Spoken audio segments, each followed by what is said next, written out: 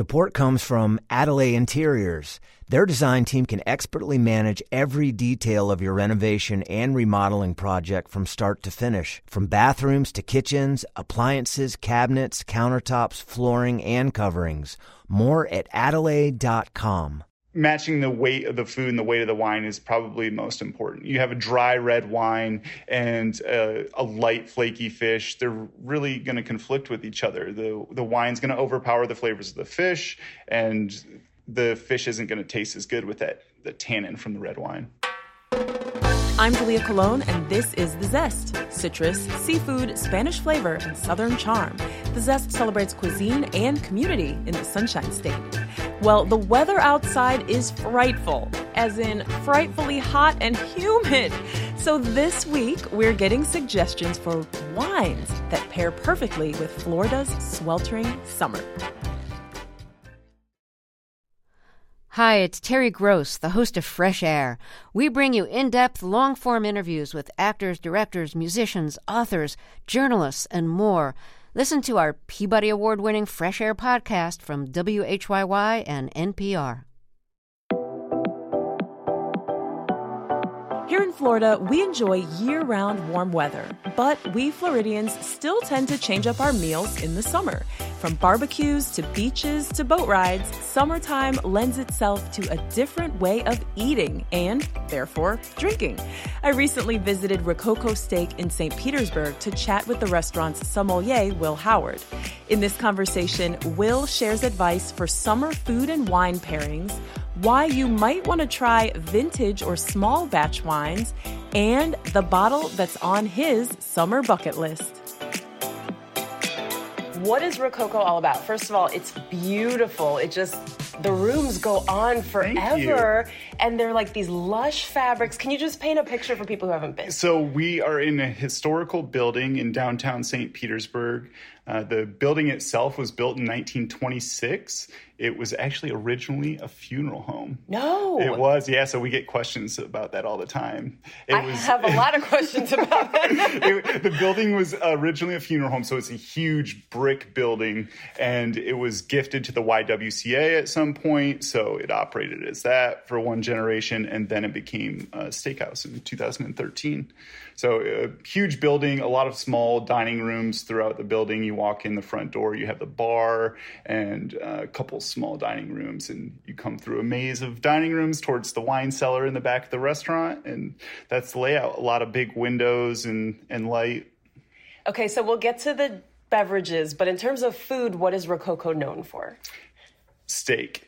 Definitely a steakhouse, but a modern steakhouse as well. So we offer, in addition to Allen Brothers steaks, which we have prime steaks and Black Angus steaks, we often feature Wagyu. The chef is active in purveying fresh seafood as well. He's filleting and preparing fish fresh every day as well. Okay, so we're here to talk about summer wine pairings. How do summer wine pairings differ from any other season, especially in Florida where it's hot all the time? I'm not sure that it does. I don't know myself, really. You know, Florida is just, it's different. We have summer-like weather in the wintertime, although there's definitely more of a lean towards fresh fruits and, you know, bright food. With wine, it goes the same way as the food.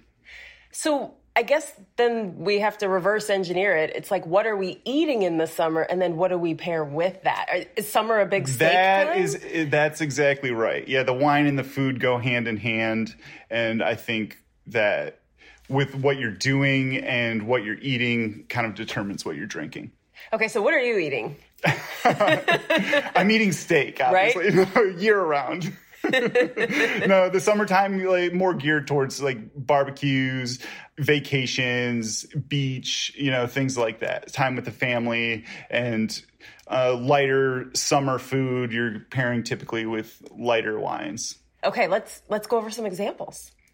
One example would be branzino. We have a branzino on our menu. It's a Mediterranean sea bass. It's a light, flaky white fish, something like that. You want to match the weight of the food with the weight of the wine. So we'd be pairing a lighter bodied wine with that, probably a white wine. And you can think of in a food pairing as the food as an ingredient in the dish. You have fat, acid, sugar, those things that you're trying to balance in a dish if you're cooking. Think of like a lemon butter sauce with seafood. You have the tangy and the fatty. So with wine, you could come in as well, and you don't want to clash with that, but you want to match the level of acidity with your wine pairing. Gotcha. Okay. What about barbecue? What are you pairing with, like barbecued ribs or chicken or whatever the case? Yeah, barbecue gets really difficult, because the instinct is to pair, again, the weight of your protein with the weight of your wine. So chicken, a little bit lighter than red meat. So you might be thinking like a Pinot Noir or something like that. However, there's always sauce, and sauce is kind of the boss with barbecue, or the rub. All of those spices and seasonings come into play, and that really would throw off a wine pairing. So it can be difficult, but try not to mess it up, I guess. Oh my gosh, that's too much pressure. Okay, how are we not messing it up? So first of all, I'm a vegetarian, so I'm not having barbecued ribs. But if I were having a barbecued buffalo cauliflower, let's say, how do I not mess that up? What do I put with that? Oh, so that's a great example. That brings in like one of the classic pairing options with food and wine. Spicy, it would be going really well with sweet. You want to avoid tannin typically with spicy. It's going to make both of them taste worse. So in order to make the buffalo aspect of it, we're talking about the sauce again rather than the cauliflower, because that's going to be your main flavor. It's acidic and it's spicy, so you want to match that acidity and bring in some sweetness, and I would say a Riesling would be a really good option. Ooh, nice. Okay, you said avoid tannin? With spice, typically tannin and spice are going to conflict with each other. Okay, and what do you mean tannin? Talk to me like tannin would be something like tannin is in apple skins or nuts. Tannin is basically the part of the wine that comes from the seeds and the stems and the skins. It dries your mouth out when you drink it. Okay, interesting. I said talk to me like I'm 5 years old, but I wouldn't be asking that question if I were 5. Maybe in France. Well, I have a 5-year-old, so I'm talking to you like I'm talking to Carson.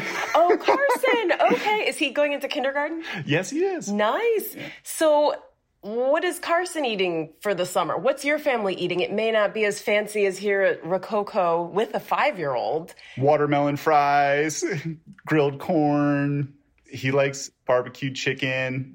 Grilled corn, that's a good one. So I'm trying to think, because in a lot of situations, I also have kids, you have people who drink and then people who don't, who either choose not to or aren't old enough. And so maybe the food is something like hot dogs and hamburgers. But how can you elevate the whole meal with the wine selection? Well, the most important thing is to always drink what you like, because we can talk about food and wine pairings, but if that's going to give someone anxiety or they're not sure, really at the end of the day, you want to drink something that you like.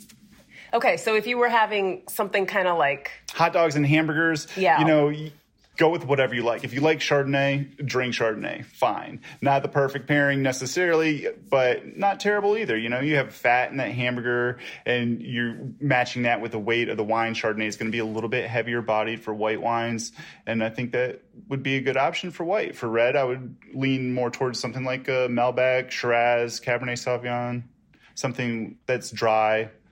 So it's kind of like high end, low end with the food and the wine. We actually just interviewed Chef Kenny Gilbert in Jacksonville, who owns Silky's Chicken and Champagne Bar, and it's similar. Yes. So this is another great example. You're having a tangy, salty combination there with bubbles and waffles. Bubbles and French fries. So champagne and French fries, champagne and waffles, it's a classic pairing. The salt does really well with the acidity. That sounds amazing. And then when I think about summer foods, a lot of times I don't want to cook at all. Maybe we're just doing a charcuterie or cheese and crackers. I don't know. Yeah. What do you drink with that? I'm going to lean into Italian wines, I think, with that, especially northern Italian wines lend themselves so well to cured meats. Meats like mortadella, sopressata, really have a history of coming from northern Italy. And so that's where I would go for the wine as well. Thinking about other activities people do during the summer, things like going to the beach or camping, maybe a boat ride. Do you have any recommendations? I do have some recommendations. So we went deep sea fishing recently, and obviously I want to bring wine. So You can get these stainless steel thermoses, and 750 milliliter bottle of wine will fit in some of those thermoses. So don't bring glass to the beach. Don't bring glass on a boat. Be careful with that. But those thermoses will keep a white wine cold. And then I had like a rubber bendy cup, and that was perfect for the boat. Oh, good. Any other summer food and wine recommendations? Well, actually, there are a couple wine holidays. So, like the first, you brought notes. I love it. So this is basically covering the summer, and you'll see a theme here. Like white wines and bubbles are very popular in the summertime. Rosé as well. Prosecco week is June 11th through June 16th. So that's kicking off the summer season of wine holidays. Rosé days, June 13th. Any other maybe late summer holidays? Because summer's like fun, and then after a while you sort of lose steam, and it would be fun to have an occasion. I mean, my birthday's in late August, so we can celebrate that. Yeah, late August, Cabernet Sauvignon Day, August 31st. Oh, perfect. Yeah, and Pinot Noir Day, August 18th. So, they're like, if you want to celebrate these wine holidays, then go ahead and open a bottle of wine and make the food work with whatever you're drinking.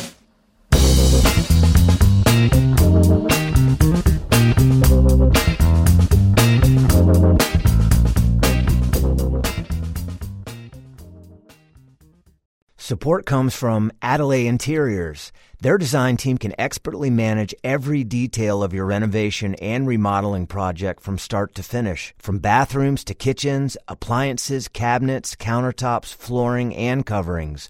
More at Adelaide.com.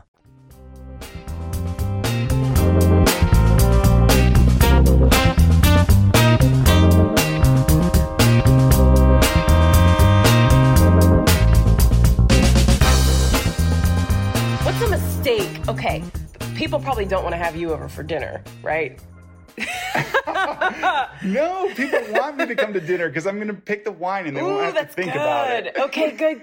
But it might be like cooking for a chef. So what's a mistake you've seen someone make in pairing food and wine? Well, not matching the weight of the food with the weight of the wine. It's the first step in wine pairing. It's probably the most important. So that would be number one, I think. But as long as it's following the rule that you drink what you like, first of all, then so be it. I'm never the type of person to criticize someone's food and wine pairing. If you like it, then that's great. But matching the weight of the food and the weight of the wine is probably most important. You have a dry red wine and a light flaky fish. They're really going to conflict with each other. The wine's going to overpower the flavors of the fish, and the fish isn't going to taste as good with the tannin from the red wine. All right. Okay. I will invite you over for dinner. Now let's talk about you. How did you become so interested in wine? Is there a particular glass or bottle of wine that you recall just sort of making you fall in love? This is a question I get a lot as a sommelier and talking to people all the time. Everyone's interested, either what's the best wine you've ever drank, or what's the wine that got you interested in wine? And it's a really difficult question to answer, I think. I got into wine with basic wines like anyone else, because I wasn't a sommelier and a wine professional when I first drank wine. But those wines didn't really leave a lasting impact, I don't think. The first wine that really left a lasting impact was probably a Sangiovese that I had from Tuscany in central Italy. And it really made the meal that we had that night. It was my wife and my anniversary, and it was a bottle that we had at La Albatross in Cleveland, Ohio. Yeah. I'm from Cleveland. Ding, ding, ding. Yeah, so I was working there before moving to Florida. I worked for the Zach Brule restaurant group there, and worked under an advanced sommelier. His name is Robert Labuda, and he went on to do some pretty cool things. But he was a great mentor for me at that time for the years that I was in Cleveland. Well, we can geek out on Cleveland later. I don't know if anyone else wants to hear that. Chef Kenny Gilbert is also from Cleveland, so that's a connection. Do you think it's the wine, or do you think it's the whole experience? Because it sounds like you were having a lovely evening with your wife, anniversary dinner. Can we separate the wine from the context? No, I don't think so. I think that the way that you taste a wine you taste it differently depending on where you are and who you're with. It really changes your perception of it. Just like a good meal. If you're eating it by yourself or in somewhere you don't want to be, you're not going to enjoy it as much. But when you're surrounded by people you love and you're having a good time, you're celebrating a special occasion, the wine will really become memorable and special then. And then you can always go back to that wine. Exactly. It's like a little piece of history. So what's something you know about wine that you didn't know when you started out in this career? One of the most interesting things that I've picked up about wine over the years is interpreting the language of wine, I think. If you're trying to select a bottle of wine, you see descriptions of the wine, tasting notes.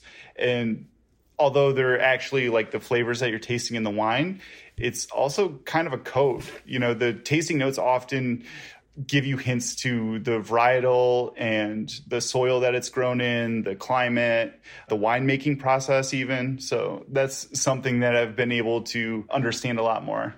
It can be intimidating. So for the rest of us, if I sit down to a meal, what questions should I ask so that I don't feel stupid, but I also get the wine that I want? I think that putting maybe some trust in the sommelier you're working with, or if you're going to a local wine shop, whoever's buying those wines and selling those wines, they care about them and they know them better than anyone else probably. So, I would say to trust someone, you express what you think you like in the wines that you've had before and trust someone to help lead you into the right decision. If you see things in tasting notes, you're trying to pick something out on your own. You see something like vanilla, that's often an indication of oak. So those wines are going to be aged in oak. How do you go about curating wines for Rococo, and why do you focus on the smaller vineyards as opposed to mass-produced bottles? I like to focus on wines that I think are delicious and that I think if I'm passionate about the wine, then the guests will be passionate about the wine as well. It translates. So I don't limit myself to just small producers. I have some big ones also. I love those ones as well. They're just wines that I think are delicious. Who are some of the big producers that we maybe would have more access to? BV would be a good one. Bolu Vineyards, I think that they're historically been around for a really long time. They make some great wines, although they're fairly commonly found. And then tell me about vintage wine. What makes a wine vintage, and is it better? Yeah, so I think you're saying vintage in terms of like meaning an old wine. I hear vintage and I'm thinking like this wine has a date specified as when it was made. Not all wines do. Some wines are non-vintage and you won't see a year on the label. So I'm thinking, is it vintage? Is it designated for a year that it was grown? But if you're meaning an old wine, aging wine is when the secondary flavor components are coming into the wine. A wine, when it's young, you're getting all of this fruit character from the wine, and that's from the sugar and fermentation process and the grape skins. They're all fresh on the wine. Once the wine ages and sits for some time, the wine brings out more tertiary flavors like mushroom and soil. So it adds layers of flavor to the wine. And how long does that take? It depends on the wine, but some wines can age upwards of 30 years, and some wines are ready to drink after 7, 8, and some are ready to drink when they're released, within a year or two. Oh, it depends. We were going to like a kid's birthday party the other day, and I thought, I should bring something. I should bring wine. And then the ones in the cabinet were from 2020, and I thought, well, is that good? Is that too fancy for a kid's party? Is that like not fancy enough? I have no idea what these numbers mean. Yeah, so the vintage, it just relates to a specific time at that place where the wine was made. There was several wildfires in 2020, which affected growth in California and in Oregon. So those would be things to look out for possibly, but it depends. It depends. We just have to call you. Okay, as we wind down here, I could talk to you all day, but what is your idea of a perfect summer day or maybe evening in Florida? What are you doing? What are you eating? What are you drinking? Who's with you?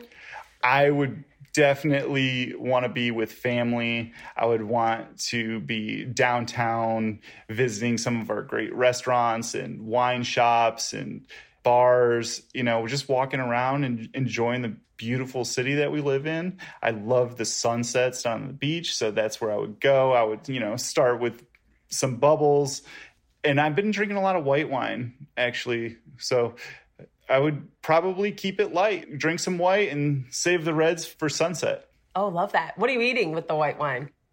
Fish, definitely. Yeah, fresh fish around St. Pete. We have some awesome fishing and really fresh seafood. So oysters and champagne. That sounds good. That's the dream. Is there a bottle that's on your summer bucket list that you haven't tried yet? Is there anything you haven't tried yet? There are a few wines that I haven't tried yet on my summer bucket list. Well, I can't give it away. There's wines I'm trying to get that are super rare. Let me tell you something. This isn't coming. By the time people hear this, you probably would have already drunk it because this is probably we're recording this in early June. Yeah. So on my summer bucket list, I would be drinking Domaine Ponceau. They have an Aligote that's Premier Cru. Domaine Ponceau is one of the great producers in Burgundy, and they are the only producer to produce 100% Aligote Burgundy that is a Premier Cru wine. And that's very rare because white grapes in Burgundy are all Chardonnay usually. And Aligote is kind of the other white grape that people don't talk about so much, but they do it really, really well. And I'm looking forward to being able to try that wine. So where would you get that? I would get that at Rococo Steak. Correct answer. Or through, I don't know, I guess the internet. You can probably find anything on the internet nowadays, but I have no idea where I would find one of those bottles in a local wine shop. I would have to hunt it down. That would be part of the fun. Okay, well, if anybody finds a bottle, they know to bring it to you at Rococo. You'll be a happy man. Well, this was great. I'm so inspired. I feel like I learned a little something about summer wines, and as long as I like it, there's really no wrong answer. That's right. Appreciate that. Will, this was fun. Thank you. Thank you. Will Howard is sommelier at Rococo Steak in St. Petersburg. I wonder if he ever found that bottle of Aligote Burgundy. It's a cliffhanger. And we'd also love to see what you're drinking during this hot time. Wine, cocktails, mocktails, iced coffee. We want the details. Take a pic and tag us on Facebook or Instagram. We're at The Zest Podcast. I'm Dalia Colon. I produce The Zest with Andrew Lucas. Our digital team includes Alexandria Ebron and Chandler Balcom. The Zest is a production of WUSF Public Media. Copyright 2023, part of the NPR network.